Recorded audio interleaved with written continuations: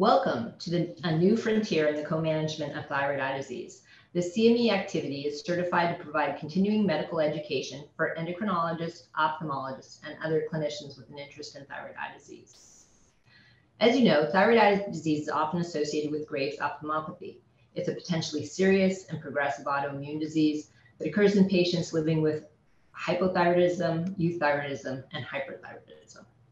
In these 6 short modules, we'll be presenting some information through a casual conversation with our faculty. We'll first describe the current understanding of the pathophysiology of thyroid eye disease, including the targets for treatment. Second, we'll describe the key features of thyroid eye disease and how they are different from other diseases of the eye. Third, we'll describe the role of non-pharmacologic, pharmacologic, and surgical options for thyroid eye disease. And fourth, we'll implement strategies to help patients with thyroid eye disease improve their quality of life.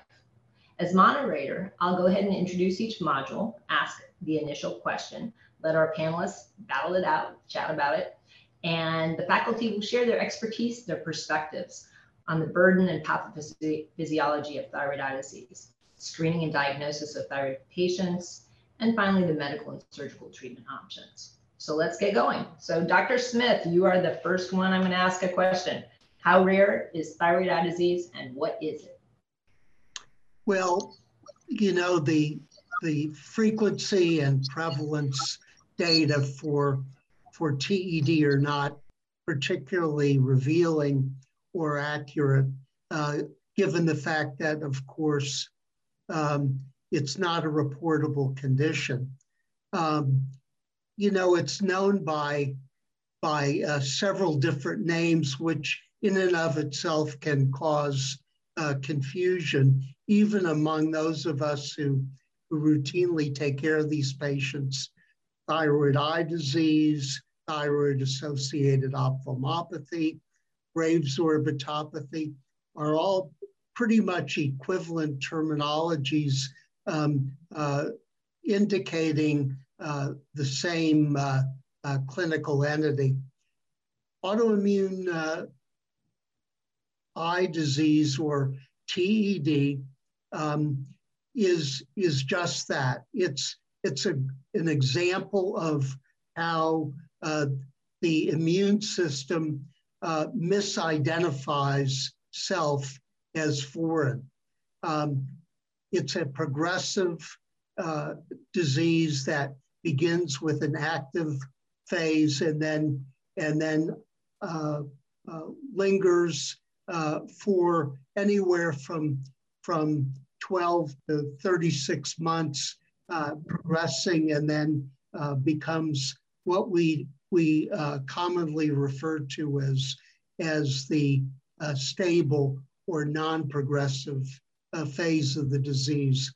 The active phase, of course, is highlighted by inflammation and tissue remodeling, and most importantly, change from one day to the next.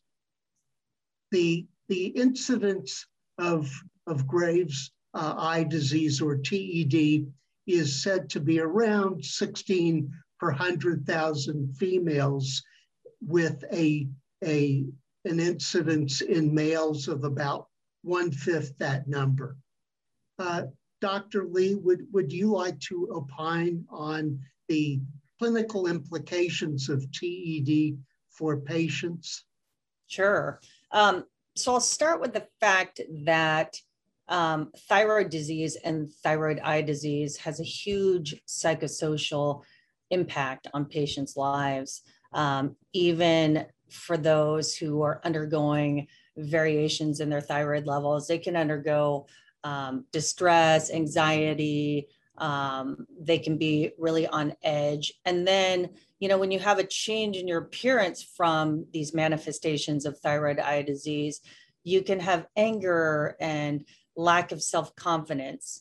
And I think that our own moderator, Dr. Cockrum, was the lead investigator on a study that actually looked at quality of life and found that up to 50% of patients with thyroid eye disease actually suffer from depression and other mental illness. So it's a real thing, and it's a big thing to pay attention to. And as far as how it affects the eyes in general. We know, and we'll talk more about this later in the modules, that patients often come in with eyelid retraction, proptosis, ocular misalignment. And so that leads to the whole change in appearance that can also lead to some of these mental illnesses or just, mood instability. So I find it important as clinicians to really identify with our patients and really let them know that this is a journey that we're going to be there with them for long term. It's not just one visit, it's not 2 visits, it's really a long-term thing, and we're going to be by their side to help them through this. We're going to manage their thyroid, we're going to manage their eye disease. And then in addition, there are a lot of different support groups. So I like to tell my patients there are support groups through different societies. And there are also groups on Facebook and social media of patients who are suffering from the same types of issues. And they're both for the patients and for actually family and friends who are living with patients with thyroid disease and thyroid eye disease. So I think that's really important to let our patients know as well. So Dr. Smith, what do you think is the traditional course of the disease? Thanks. And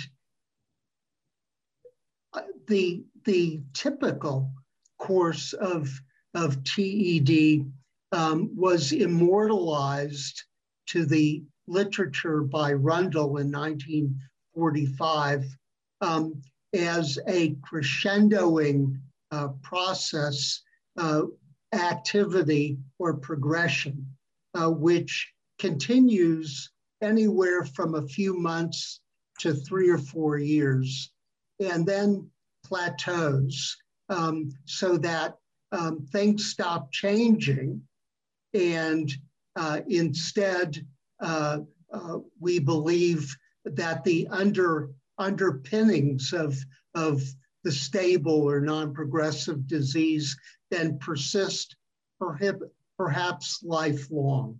And immunologically, there seems to be some divergence from the clinical course in that probably the immunologic events that really are proximate to the cause of the disease, such as the loss of immune tolerance, both within the thymus and peripherally, occur months to years before any clinical manifestations occur.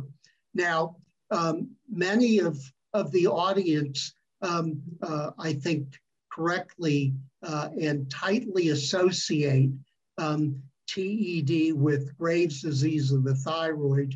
And most of us in this space believe that there are important common threads to the pathogenesis of the disease. But importantly, both clinically important TED and the hyperthyroidism, which frequently accompanies the disease, occur sometimes at very different times, sometimes with decades intervening between the development of one versus the other. But the important thing is that we need to consider TED apart and separate from thyroid Graves' disease with regard to the appropriate therapies and the potential impact of one therapy, for instance, directed at controlling hyperthyroidism with that of the course of TED.